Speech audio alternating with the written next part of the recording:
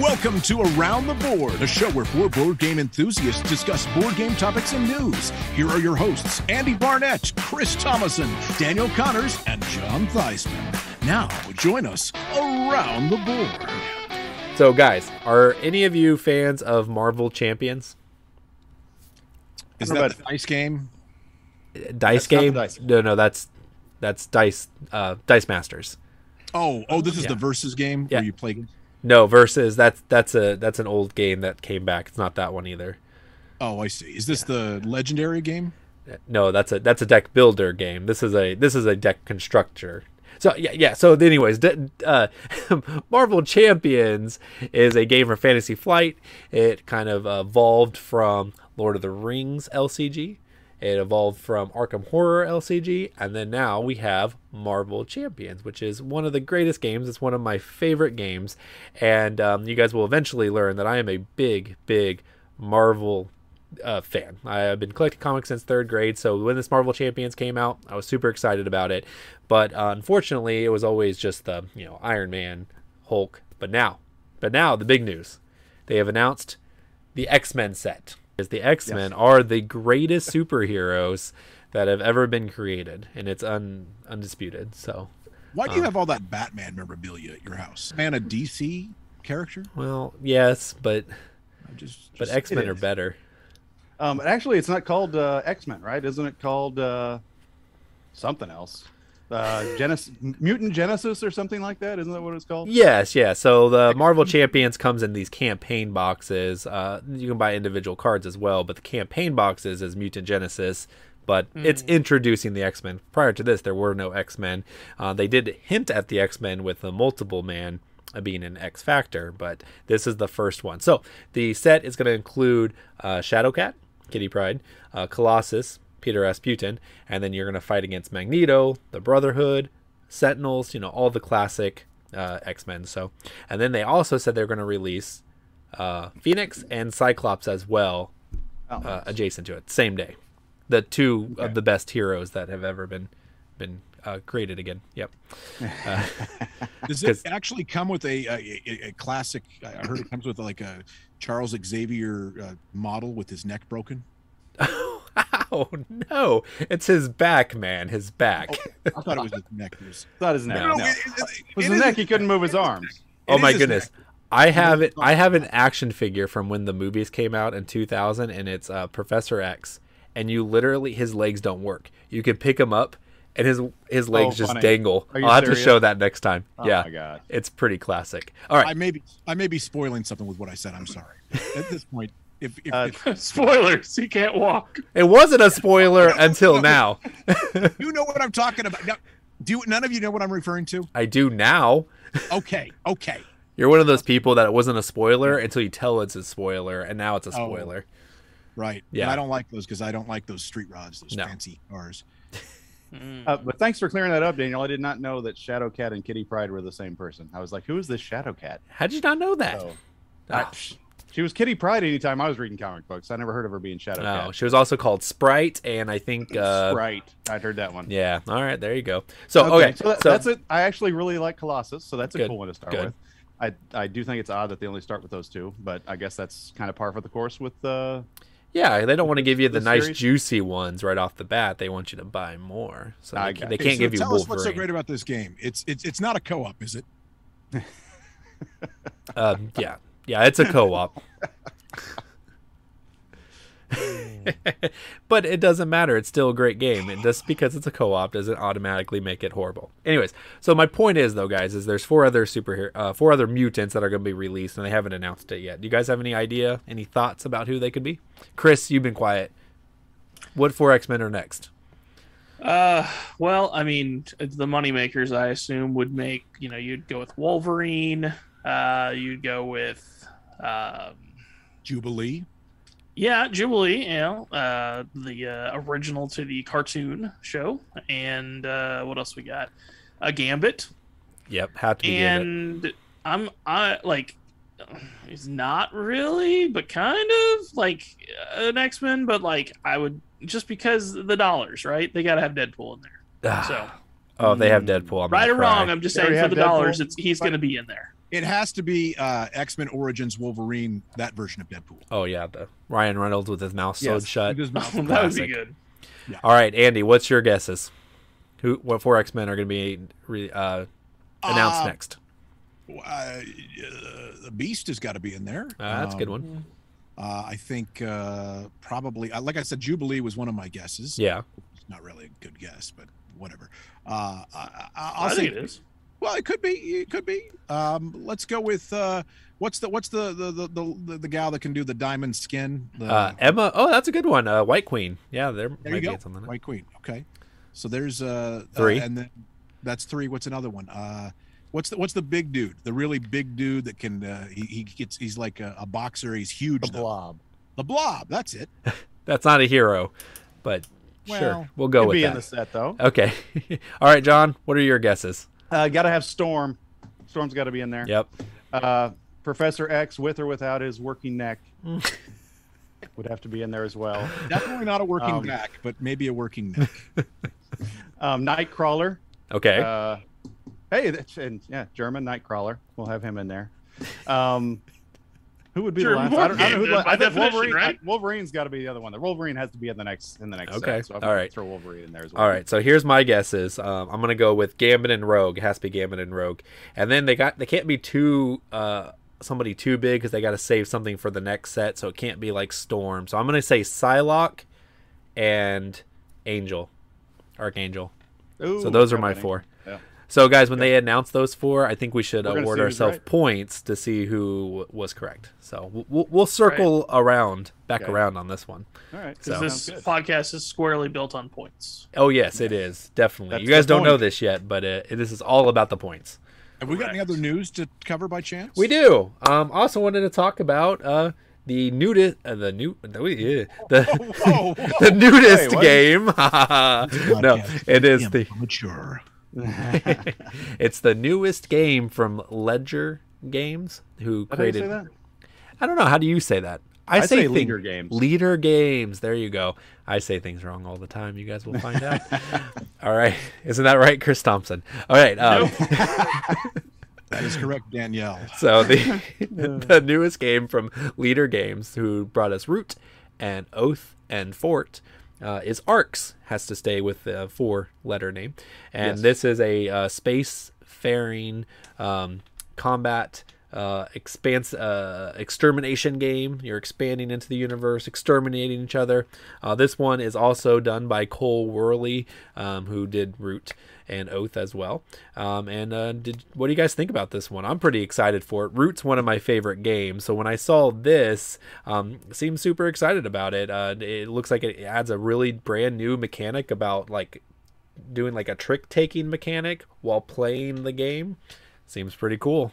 To me, it's the most ambitious theme for sure yet from Leader Games. I mean, you've got the woodland creatures fighting. I mean, it's a pretty basic theme. You've got Fort, which is just kids building a fort in a backyard. I mean, it's pretty basic, down to earth stuff. Now it's sci-fi. You're out in space. You're doing all these things, and it has a lot. The artwork still is borrowed from the other games. It looks really cool. Yeah.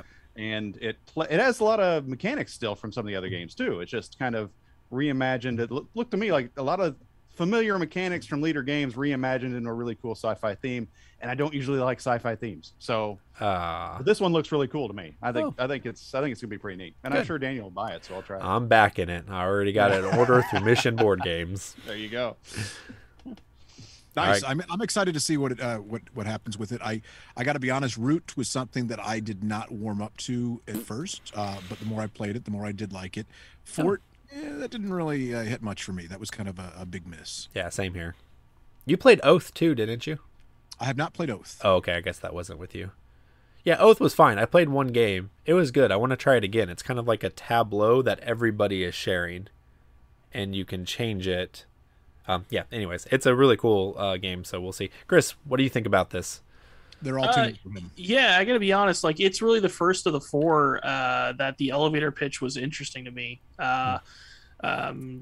Root was just like, okay, asymmetrical, I'll try this, and I had definitely kind of had a roller coaster of opinions on playing that game the first and second times, but it's fine.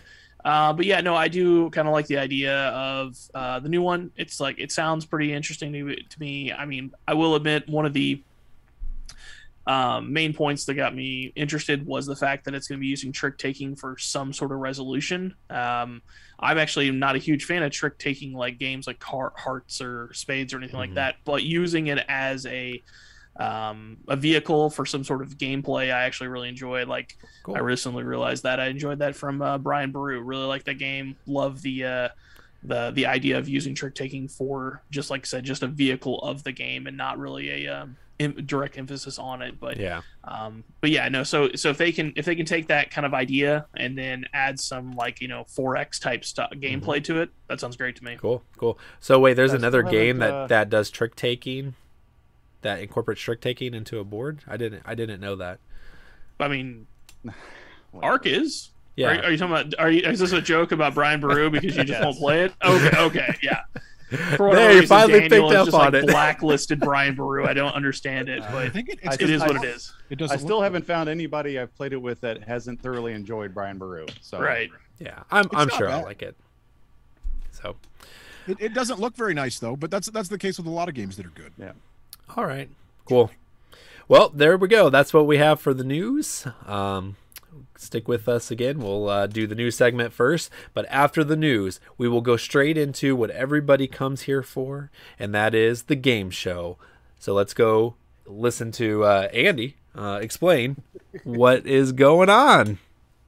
Well, Daniel, thanks for asking. Yeah. A podcast, that's what we have here. A podcast where we debate different tabletop gaming topics and award meaningless points to our contestants to see who will be crowned king of nothing, and have about a minute or two to talk about whatever they want at the end of the show. So let's get started with our first game. It is time to talk about older or is older better? There you go. There you go. Sorry, I was waiting for you to jump in there, Chris, since that's your game. Go ahead, tell us about it. Okay.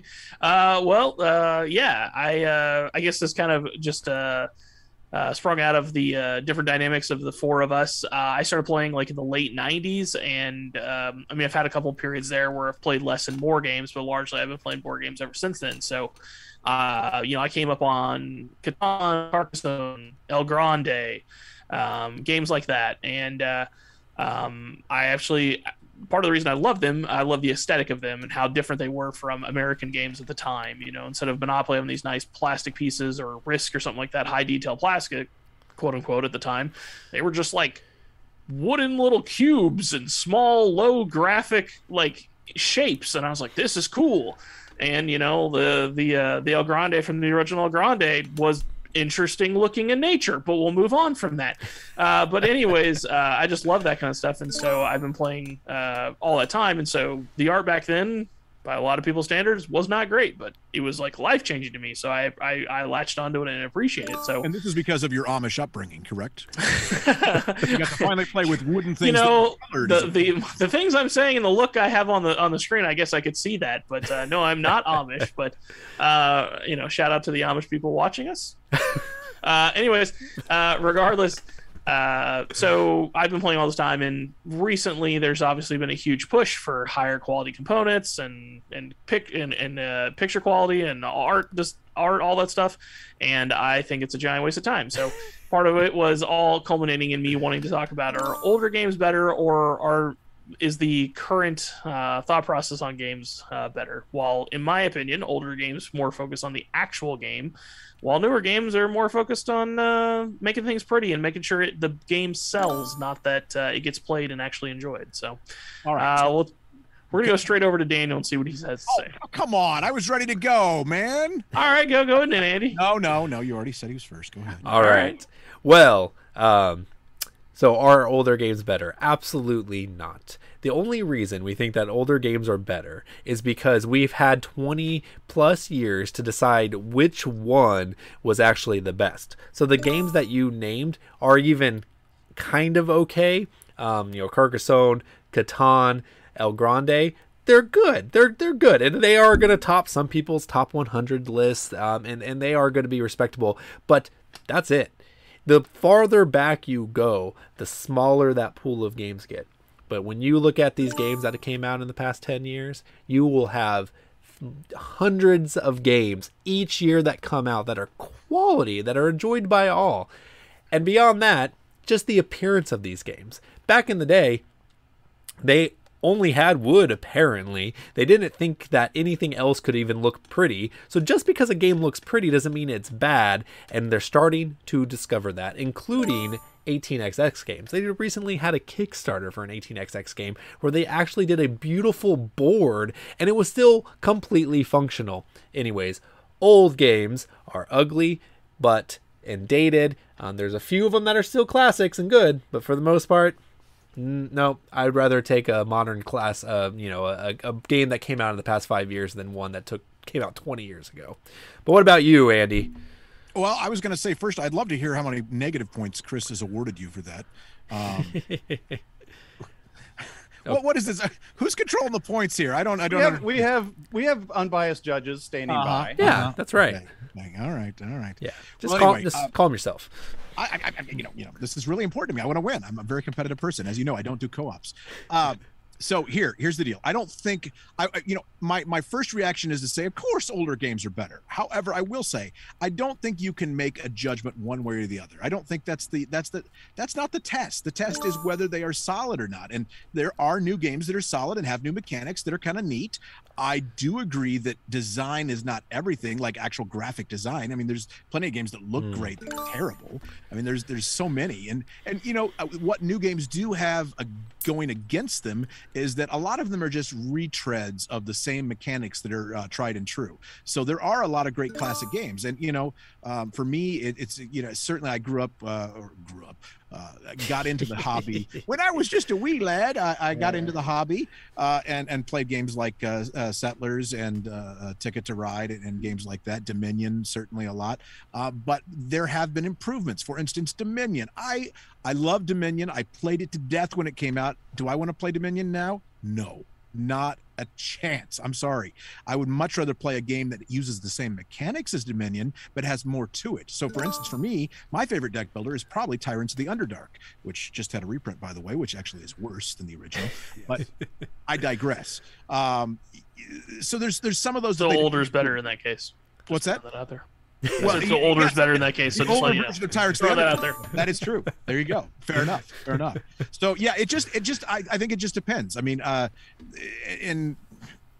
there are a lot of games that are older that came out in Germany specifically. I'm a big fan of some of the designers. I'm a big fan of, and it's funny what you call old now too, because I still remember when Agricola came out. It doesn't seem like it was that old, but it is now. But Uwe Rosenberg's games, Stefan Feld's games, they don't always look the greatest, but man, they play great, and some of them have been around a while. And are you yawning at me, John? I'm sorry. That's ridiculous. Okay, go ahead. Thank you. I will. Like many of you, of course, that's all there was to play was the original games to get you into the hobby. For me, it was Catan. Now, I played games growing up, and then Catan was that next step for me with the new hobby games. And so that's all we played. We played Catan, and we played Catan, and we played Catan. And then I had my eyes opened that, hey, there's other games with real themes and with cool-looking components that are also fun to play, just like Catan, only they really grab you with the theme. And so what really gets me is when I hear a reviewer say, oh, well, this game is overproduced. And to me, there's no such thing as overproduced. If you want to make a million toys come with your game that are fun to mess with while you're playing the game, who am I to say that's wrong? Who are you to say that's wrong as a reviewer? That's what gets me. It's like, I don't hate myself. I want to have fun playing a game. I want it to look good. And sorry, all little wood components that just look like wood. I mean, it's like Santa's elves made these games, and I think we're beyond that. I think we don't have cobblestone streets anymore. We can have games that look like an actual theme that we're putting out there. So when I see games like Istanbul, Puerto Rico, they might be a fine game, and some of them are when I've played them. But when you just look at the box, you're like, oh my, is this a history class? Am I gonna? What's this? This does not look fun to me. This looks like John. You're missing out on such good games. What do you mean? I played some of them. Some of them are good. Might be fun, but they're not amazing. Might be fun. Puerto Rico's an amazing game. It's not amazing. It's fun. It's decent. It's not amazing. You're looking at it with nostalgia in your eyes. No, it's not the amazing game you make it out to be. It's a good game. It's a fine game. I'd give it a 6.5. It's not bad. I do want to respond to one thing with you, John. You know, a lot of people talking about how like, oh, they're a great craftsman. They've been at their at their craft for 30 years and stuff like that. I would say that game components made by elves who are thousands of years older are clearly have the best components. They are great craftsmen. They've been doing it for thousands of years. You can't top those elves. Okay. except just like in how in your mind these games are better, that's a fantasy, believing in elves as well. Wait, what? Are you going to call out my elf belief? Yes. I'm sorry. This is an all-inclusive show. Yeah. It's not the Christmas show. Not those kind of elves. Come on. I'm talking about the ones from Mirkwood. What? Who's Mirkwood? Christos. Wow. Okay, so an audience of 2 got that. That's pretty good. Yeah. There's actually going to be a lot of people that get that reference, but anyways, we can move on. Yeah, probably old people. It's from Tolkien, you idiot. Did I call you an idiot? Who's this Tolkien you speak of? We don't know. Some old guys. Andy and I will be starting a new podcast next week of all the listeners we still have. All right, guys. Well, we can move on from this one. So the next one we are going to talk about is QE from BoardGameTables.com. It's a fun auction game where you don't actually have money. You just make up money. You just get to decide how much you're going to spend, and whoever spends the most loses. It's kind of a really interesting game where you're really getting inside the minds of your opponents. You're trying to think, like, example, Chris will never play risky ever, so I always know that I can just bid just a little bit above him, but just a little bit. But then John, he's kind of like crazy risky. So he's going to be like, well, I haven't won one in like 2 rounds. I'm going to bid $1 million. And all of a sudden, John's entire thing blows up. But Chris is still terrified to go above $200. But I know that John went to $1 million. So I'm going to say, like, it's $1,000. It's $2,000. Anyways, this QE game, it's a wide open auction game. Very interesting, intriguing things. I've never really seen another game do anything quite like this. So we're just one of the games that we've had an interesting interactions with between the 4 of us. So we just kind of wanted to dive into this and give our thoughts about QE from BoardGameTables.com. All right, let's start with John. You want to give us your thoughts on it? Well, first of all, to kind of explain the game a little bit, the actual theme is that it's a worldwide financial downturn, and every country is trying to attract businesses to come to their country so they can jumpstart their economy. And so you're just printing money. As a country, you're printing money to get these people to come to you. And so just like in real life, if you print too much money, that's a bad thing. So whoever prints the most money at the end of the game cannot win. Yeah. And so nobody knows what you're bidding on them. And actually, it's every time I've played it, it's been a great time. But it has been rumored to suffer for some metagaming where there's really like kind of a formula you can run. If everybody's running that formula, it makes it not as much fun to play. And so that's where the QE expansion comes in with the commodities that Andy and I had the pleasure of trying out with Joe. What's his last name? Anderson? Wiggins, I believe. Joe Wiggins. Anderson. From BoardGameTables.com. And the expansion, I think, fixes any problems with the game that you would have with that, and I can't imagine playing it without it now after we played it with it like 3 or 4 times. So it's basically what it is. If you come in second place to win one of the businesses, you get to choose one of the 3 commodities that are available, and they all have different attributes to them. Some are risky, some are blue chip, etc.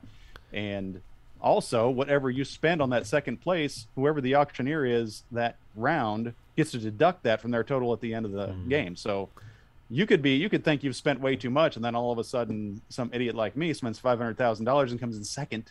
And so now all of a sudden you get to deduct $500,000 from the end of your total. So then, hey, I'm back in business. Let's print more money. So I think it adds a really cool element to the game, and so look for that. It's going to be on Kickstarter. I think it's on Kickstarter now. So it is on Kickstarter right now. So look for that now, and it's to me it's a must-have to go with QE. That's all I got on that. Cool. All right. What about Andy? Let's hear from you. Oh yeah, I did have the opportunity to play it with John recently, and I really liked it. I liked QE to begin with. It wasn't a bad little bidding game, and I love bidding games. I really do. I mean, whether it's games like the Estates, there's a ton of bidding games that I like. That's just one that came to mind. But Raw, High Society, High Society, Medici. Yeah, so it goes on and on. But QE is good, and the expansion just made it a must-have for me. I loved it. I love the additional interesting things, the awarding second place to people when they're bidding on things and giving them the choice of the different bonuses. I would definitely get it. I would definitely get it in a heartbeat. Unfortunately, my only gripe right now is that if I understand things correctly, you cannot buy or back just the QE expansion or QE and the expansion. You have to back a number of expansions that the same company has come out with for their other games. It's like an expansion pack, which that's fine, but man, I just want to buy the QE and QE expansion. So hopefully that'll be available at some point, but fun game. Yeah. I think it'll all go to retail. So if you can't back it on Kickstarter, at least hopefully they'll come out individually in retail and we'll be able to, let's hope. Make up for it for that. So, all right, Chris, what do you think? What do you think of QE? So I have not played the expansion yet, but I've played QE.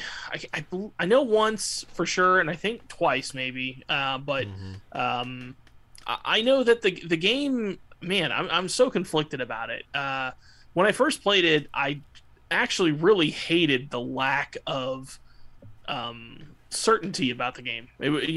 Just make up a number. And I was just like, $2? I don't know.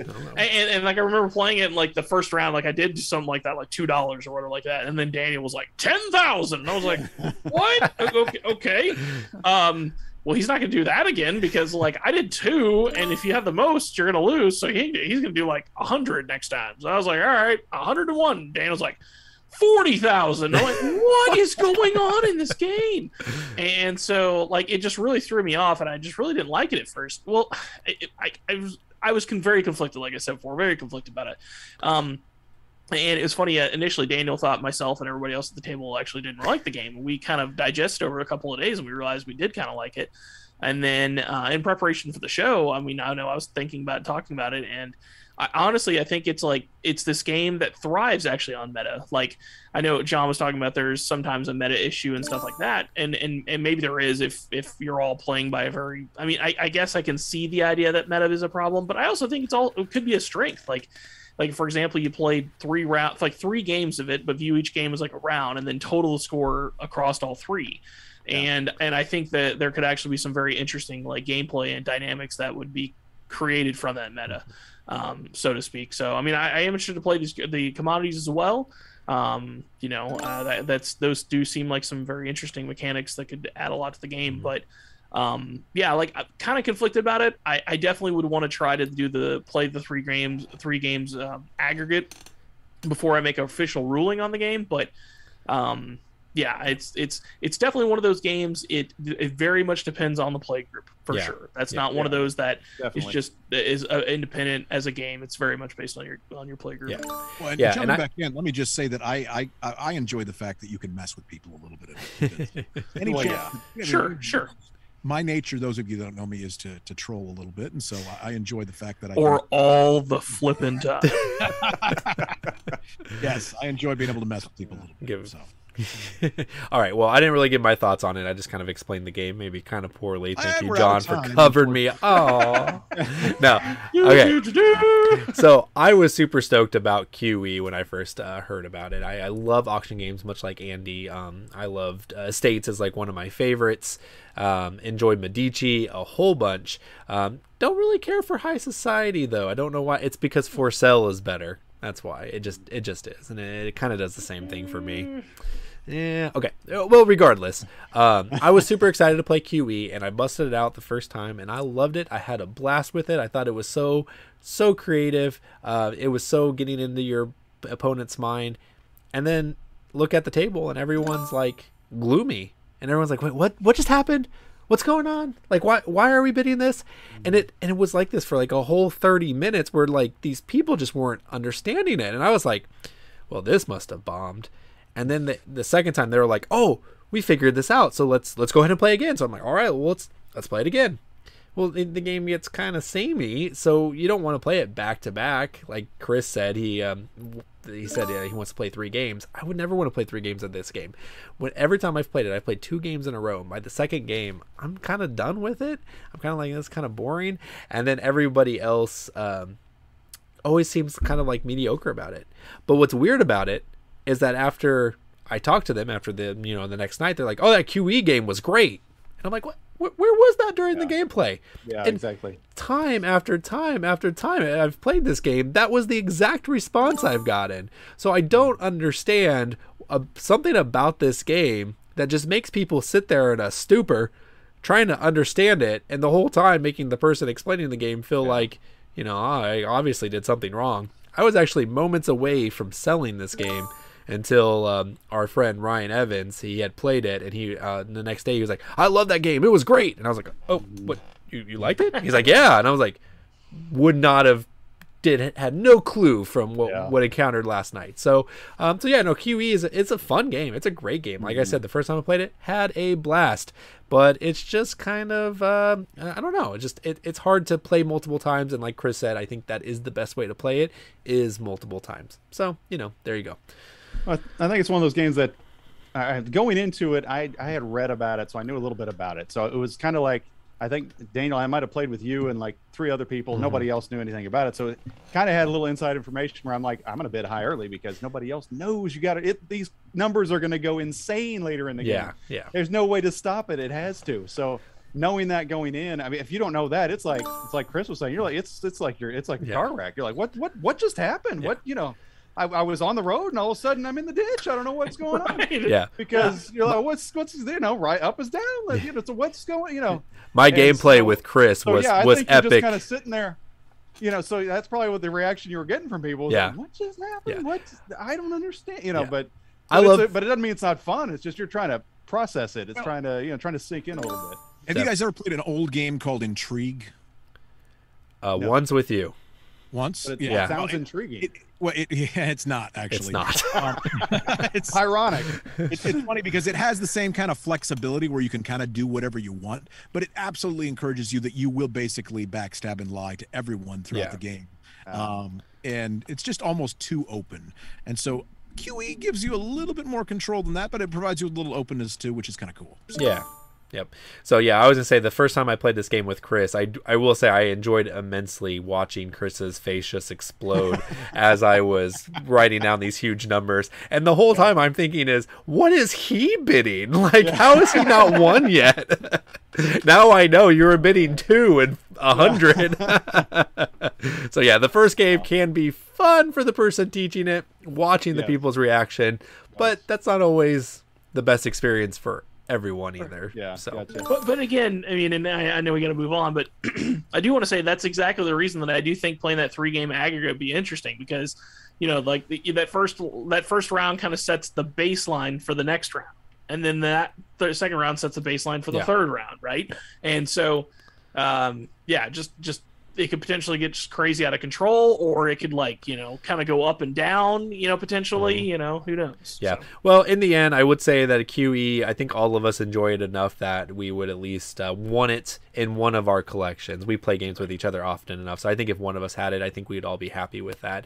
And I do want to also shout out to BoardGameTables.com for those who are local. Just know that they are actually officially one of our sponsors of International Tabletop Day, July 9th. So show them your support. Tell them that you heard about them from us, either on Around the Board or on our other local group, fellowship, FBC Gamers is what we call ourselves.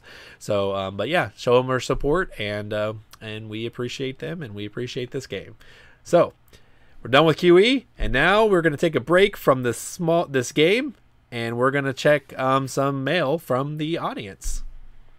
That's right, Daniel. Thank you so much. We're going to go to the mailbag here, and we have our first letter that came in. This one is from Harold M. Harold M. writes, looking forward to the podcast. Can you each briefly tell me what your favorite board game mechanic is?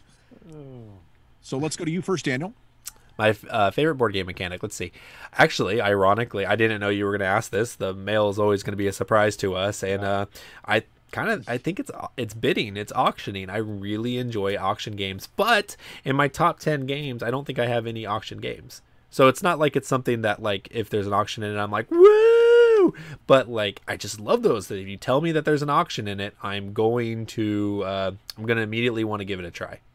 Chris, does Brian Baru have any auctions in it? It actually does not. See, garbage. Well, Chris, what's your favorite mechanic? So yeah, no, it is funny because I really do like Brian Baru, but but yeah, an auction, it's auction hands down. It's not close. I think in some ways that is kind of like I cut my teeth with Knizia when I was coming up. Like a lot of his, I played Raw, Medici, and stuff like that out of when I was young, not young, but you know what I'm saying, in the late '90s, early 2000s, and so. I've realized over the last couple of years that like really his games just resonate with me, even if after all these years, like I should have known it before, but I love the simple mechanics that he usually has, and then but tons of depth, and he does it a lot. Excuse me, he does it a lot with auction, and so auction all the way for me. Cool. Don't they call him the doctor? They call him the good doctor. Good doctor. Is it true? Real quick, Reiner Knizia's story. Is it true that he finally didn't have a game in the top 100 on Board Game Geek, and so there was this big push to get something back up in the 100? I heard that was the case. Yes. Well, there was complete nerd rage about it that there was no Knizia game in the top 100. I don't remember. What is it? Tigris and Euphrates, I believe. Yeah. That's what I was thinking. It's a fine game, by the way. Yeah. John, your favorite board game mechanic? I'm going to guess it's just gangsters or mobsters. I don't think that's a mechanic, actually. Seems like every game you have has that. So first, I want to say thank you, Harry, for writing in, and always keep your shirt on, buddy. That's right. So, but Harry, for me, actually, my favorite mechanic would be worker placement. I really love especially when it's kind of tight and you're like trying to figure out, man, I've only got 2 guys left. I've got 3 actions I want to get done. Is there something I can do to pacify it? Maybe get through the next round. I just really like the decision making you have to make when you're doing the worker placement. I think that to me, most of the games that I end up liking are like that, or have that mechanic. But a second, which I didn't think about recently till I was talking about, this game will come up later in the show, Cascadia, has column drafting where you're drafting this with this, like A has to go with B, and then B is assigned, and Dream Home is another game that has that, and not many games do that. And I really like that mechanic too, because you're like, well, I really need X. Well, there's X, but it's coming with that, and I really also need that, but I don't need as much. So it's hard to find that pair that you really want, 2 or 3 items, whatever it might be in the game, that you go ahead and commit to and draft. So I like that also. Hey, John, did you play Quadropolis? I did. It's been some time. Okay, yeah. That they kind of I'm they sure do that too, right? I'm sure another game did it before Quadropolis, but that was definitely the first one I played that did that, and I really enjoy that game, so I probably should give Cascadia a try. But those nature themed games kind of make me go, eh. I hear you, but hey, if it had a gangster theme, then it'd be better. I will let you know, John, that making the best bad decision, that's an old school game philosophy. So just throwing that out there. Oh, okay. Not these new games where, just no matter what you do, you're going to have fun and make lots of points. Point salad. There you go. That's right. I think we've moved on from that Point game. salad buffet. Chris has never moved on from that point. I will never move on. That's right. So mechanic, I will beat that dead horse forever. A horse beater. Other things. Anyway, I'm gonna just go with the mechanic that probably it was same with you, John. That would be worker placement, engine building. Those kind of games really just grab me, and the great games for me are Stefan Feld games. I love Feld games because they always have some really cool worker placement and engine building mechanics. Terraforming Mars is a great engine building mechanic. I will say occasionally I get the itch for like some sort of abstract feature. There's certain games that have that I really like. But got a cream for that. Yeah. So anyway, that is the mail. All right. Yay. Well, we ready to head back into the game? Sure, let's do. All right. Next topic. Who's up? I believe it is I. It is I who is up next. And we're going to talk about everyone's favorite subject, the Spiel des Jahres, which have been nominated. Yes. And before I talk about it too much, let me just go. As you all know, I'm a huge fan of the Spiel des Jahres. We've heard. And Heard that. but in all seriousness, I am very happy that there is a prestigious award that is talked about amongst gamers, that gets the word out among the hobby. I just think that the Spiel itself is not that it's not relevant, but that it's behind the times, and that we need something a little bit. I'm thinking maybe the Around the Board Award of Excellence, maybe yearly, to be given out. Because let me go into the categories. We'll do the Spiel and the Kinderspiel, and we can talk about those. I don't think we really need to talk about the Kinderspiel unless you really want to. No, we're good. But up for the Spiel des Jahres this year, and I'm getting spit on my microphone, is That's how you know you're saying it right. Cascadia, which I had mentioned earlier, which actually came out in 2021. I think this is pretty awesome. It came out recently. And then we also have Scout, which came out in 2019. Okay. And then we have Top 10, which came out in 2020. Both of those games are fine games. They're keep in mind, these games came out in Germany this year, though. Andy, I didn't throw it to you yet. Oh, I'm sorry. Thank you. Do I get a point taken away from me for that? If I was in charge of it, yes. Okay.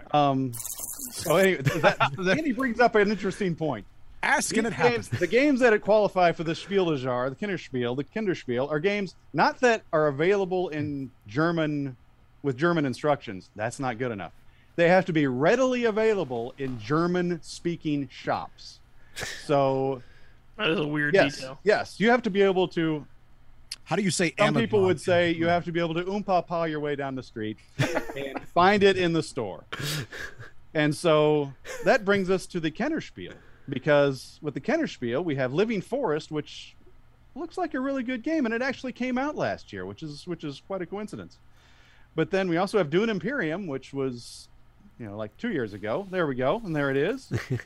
And then if you're feeling very nostalgic, Cryptid is also up for an award from 2018. Remember 2018, before the whole plague and everything? Before the world ended? Mm-hmm. Wasn't that awesome? So that gets my vote, just because it was a better time to live. So I would probably vote for Kennerspiel. I would probably vote Cryptid, even though I'd said before, it's probably not even the best Cryptid you can get now, because now Cryptid Urban Legends is out. So anyway, that we need the bad thing is we don't even know, as gamers that don't live in Germany, we don't know what the field is. We don't even know what qualifies for a game this year. So it's like, that's why it can just be about anything that will come out and qualify. If it can be something from 2018, who knows? Maybe what Megaland? When did that come out? 2015? That might be up next year. I thought you were going to go for like. Just now going to go in German. Can I jump in here? Because I feel you will jump in when I throw it to you. First, we're going to the man in the orange corner. Comprised entirely of twisted steel and sex appeal. We're going to Old Man Chris. What say you for 30 seconds? Well, I just feel honored. I appreciate this. I've never been talking about so highly. I guess I'll have to talk about this highly esteemed award as well because of it.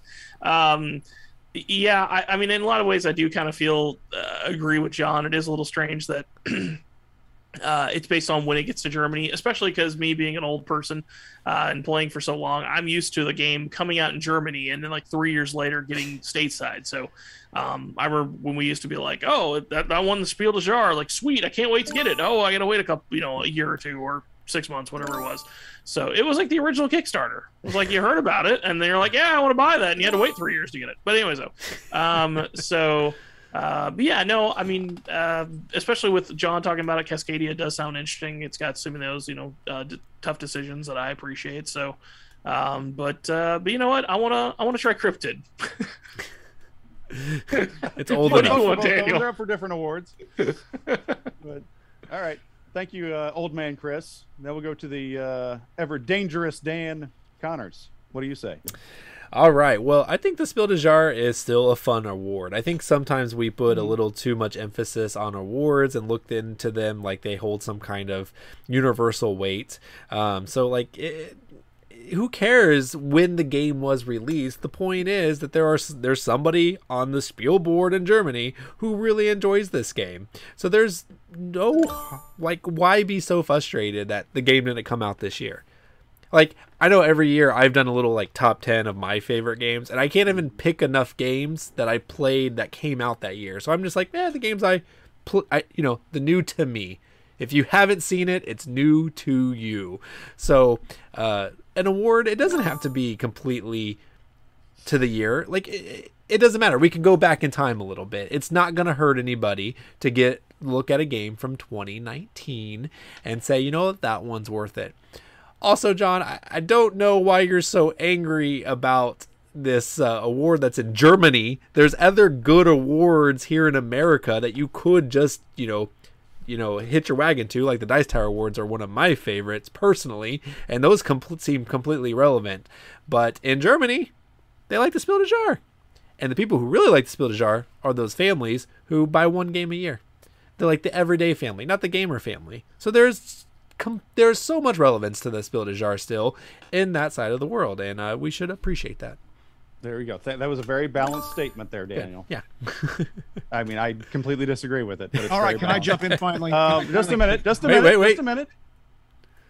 And now we go to the man, the hair, the voice, Andy Barnett. Now, let me tell you something. I want you to listen real carefully here, okay? I want you to listen to these names. Here we go. Okay? Uwe Rosenberg. That's a name. Those are names. Klaus Tuber. Rainer Knizia. Klaus-Jürgen Red. I probably didn't say that right. Those, my friends, are the forefathers of board gaming, I will say. And they are all of one nationality. They are all German, I believe. And so here's the deal. I believe. The Spiel des Jahres is important. And it is important because board gaming, as we know it today, tabletop gaming originated in Germany. You can't say it originated in America. You just can't. You can't. What are you going to talk about? Monopoly? You're going to talk about Trouble? You're going to talk about Hungry Hippos? No. We're going to talk about Magic the Gathering. We're going to talk about... No. Don't wake Daddy. We're going to talk about Settlers of Catan. We're going to talk about Tigris and Euphrates. We're going to talk about... it goes on. Carcassonne. These guys are what make board gaming special. And the heritage of German board gaming is what makes the industry what it is today. And so for you to tarnish the good name of the Spiel des Jahres, John, I just feel is unseemly. I feel it's unseemly. It's unwarranted. And personally, I don't want to be a part of this show if you're going to continue like this. You're going to take off your headphones. Okay, Eddie, let me throw some names out to you. Macro Crime City. Pictures. Just One. Are these awesome games? Are these even the best games that came out the month they came out? These were games that won the Spiel des Jahres the last 3 years. I'm just saying there's a lot of history. There's one. Macro is an activity. Beautiful. Just One is a good party game, but it's a party game. We're talking about mechanics. Nobody says, my favorite mechanic is we all try to guess what something is. Nobody says that. That's nobody's favorite mechanic. That's a filler game or something to do when you can't play a real game. And that one game of the year. The problem is, Pictures is the same thing. Nobody says my mechanic is give me some yarn and I'll try to make a picture out. Now listen, John, you listen to me here. You are trying to taint an award that has... I don't have to try. They do it themselves. So many people over the years, just based on some recent nominations, okay? Let's put it this way. When you think of sports trophies, do you think of whatever the trophy is for the NBA team that wins? No, you think of the Stanley Cup. It is the oldest trophy in all of sports. What? It is. I never think of the Stanley Cup. You should. You should. It's the most beautiful, honored trophy in all of sports. And the Spiel des Jahres is the same thing. The Spiel des Jahres. That's why I don't like it. Stanley Cup of board game. Now it makes sense. I will say though, like I kind of agree with John about how there is some disconnect with these days, like especially with the way that Daniel put it, and it's true, and I never really thought about it this way. Like it's like the idea of like a bunch of Karens here in America deciding which game that they like most, and so yeah, you're gonna get like you're gonna get like Cards Against Humanity and Life and stuff like that. So yeah, the fact that it's not actually from a panel of board gamers, quote unquote, it does kill it for me a little bit. Well, let me ask you this real fast. How many of you have sat down with someone from Spiel de Jahres and talked with them? I have not. I've not got those free tickets to Essen yet. So once they mail those to me, I met a guy. I met a guy. All right, name drop. Name drop. Did your uncle also work for Nintendo back in the day? No, but this guy was from Germany. He was with. What was his name? Prove it. I want names. His name, I believe, was. If you can't say it without spitting, then it's not a German name. I just spit, and at the time he was very, very genuine. He gave me a free pen. That's nice. So was this the Mayfair pen they gave everyone at Gen Con 2017? It was a Spiel de Jahres pen. It was a Spiel de Jahres. Freeben Pennen been having. What is wrong with you, John? You know, I do. Das bin sprechen Sie Deutschen. I do have to counter this a little bit. You guys are talking about the irrelevancy. I'm gonna butcher his name, and I'm not great on my feet with the names, but I think it's Wolfgang Kramer. Wolfgang Kramer, maybe he did. There's another one. There's another one. But he's brand new. And you talking about unrelevant? Also, who did Great Western Trail? No, seriously, who did it? I kind of forgot. I don't know. Alexander Pfister. These are two men who have owned the Spiel de Jahres in the past 5 years, and they have become our, Andy talked about our founding fathers. These guys are our current fathers. These are the guys that are changing the industry today, and they are being highlighted by the Spiel de Jahres as well. So are they irrelevant? Absolutely not. They are completely relevant, and they will continue to be relevant even this year. Who you got there, Andy? That's can't. Alexander Pfister in all his glory. There you go. His glory. I mean, who would argue with that? What, did he call you or something? Why is that on your phone? Yeah, that's right. I got him on the phone right here. Hello, Alex, baby. Anyway, give him my number. All right, guys. I think we've wrapped that one up. I think we've made enough people mad with that segment. So I think it's time for Andy now with his little game. Yes, thank you so much, John. His little game. Sorry. Here's little game, Charlie. So we're going to play a game called Play, Shelf, or Trade. It is very similar to another game you may know. What game would that be, Andy? I'm not going to say it, but it has to. Ask I think your we all parents. played it as kids, maybe, or maybe we didn't. I don't know. But anyway, the point of this game is I'm going to give you some games, and I want to hear which game you would want to play right now, which game you would want to put on your shelf to play later, and which game you're like, I don't need that. I'll trade it. So I'm going to hear from each of you, and I want to hear what your points are and see what you think.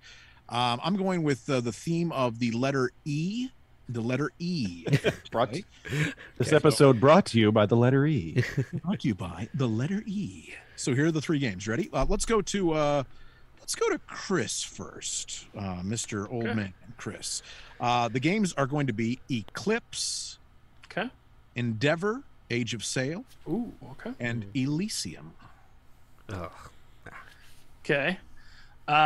So I'm gonna go with Play Eclipse because I have yet to get it played. I've wanted to play it for a long time. It's just eluded me, unfortunately. I definitely want to play that. It looks, especially because it's a lot of people say it's a quicker TI, and I've also want to play TI. So either way, I want to play those.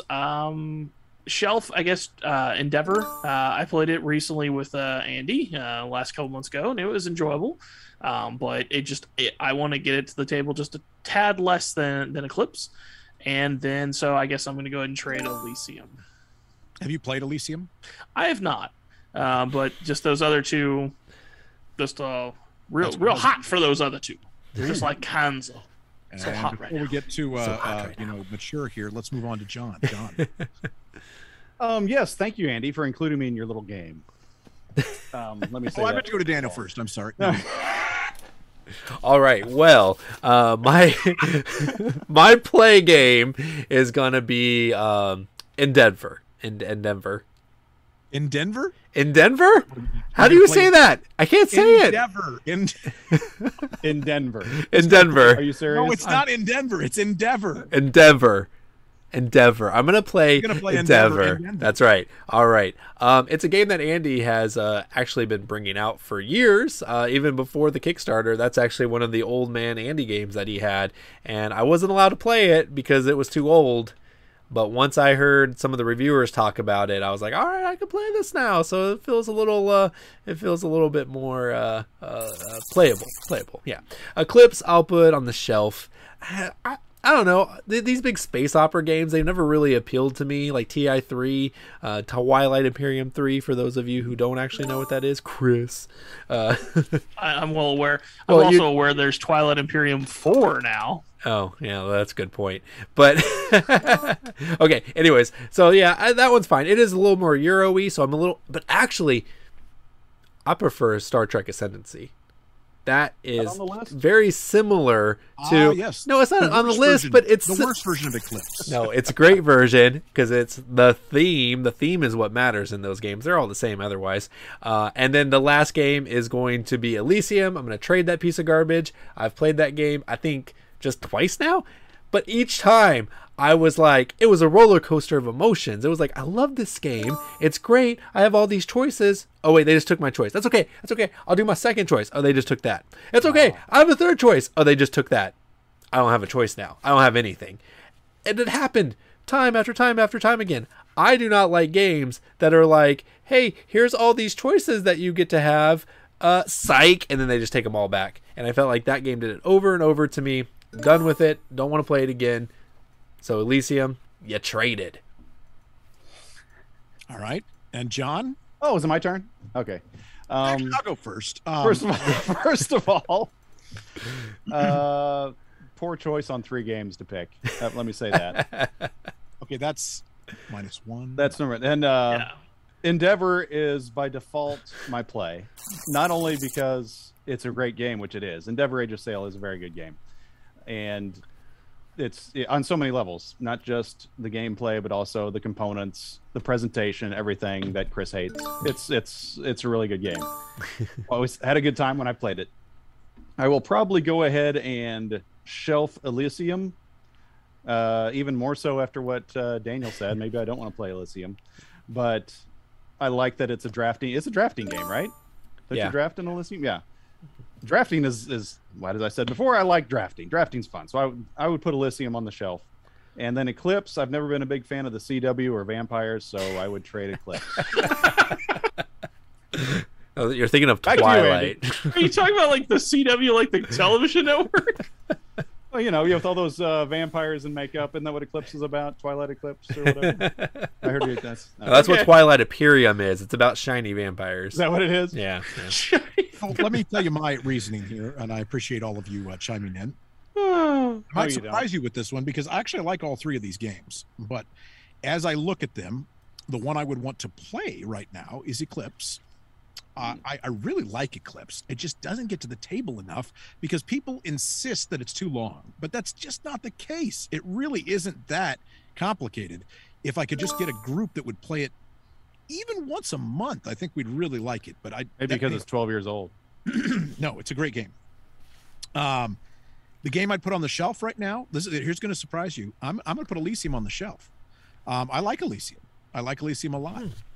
It's a really good game. I don't know what your problem is, Daniel. I've always enjoyed it. It has engine building. It's got interesting mechanics. The way you place your workers is interesting. It is a game you need to know. I will say that it helps to know the cards, to know what's potentially out there. And some of those games, you know, suffer from that, I guess, if you want to call it that, because we play so many games. It helps to know it well.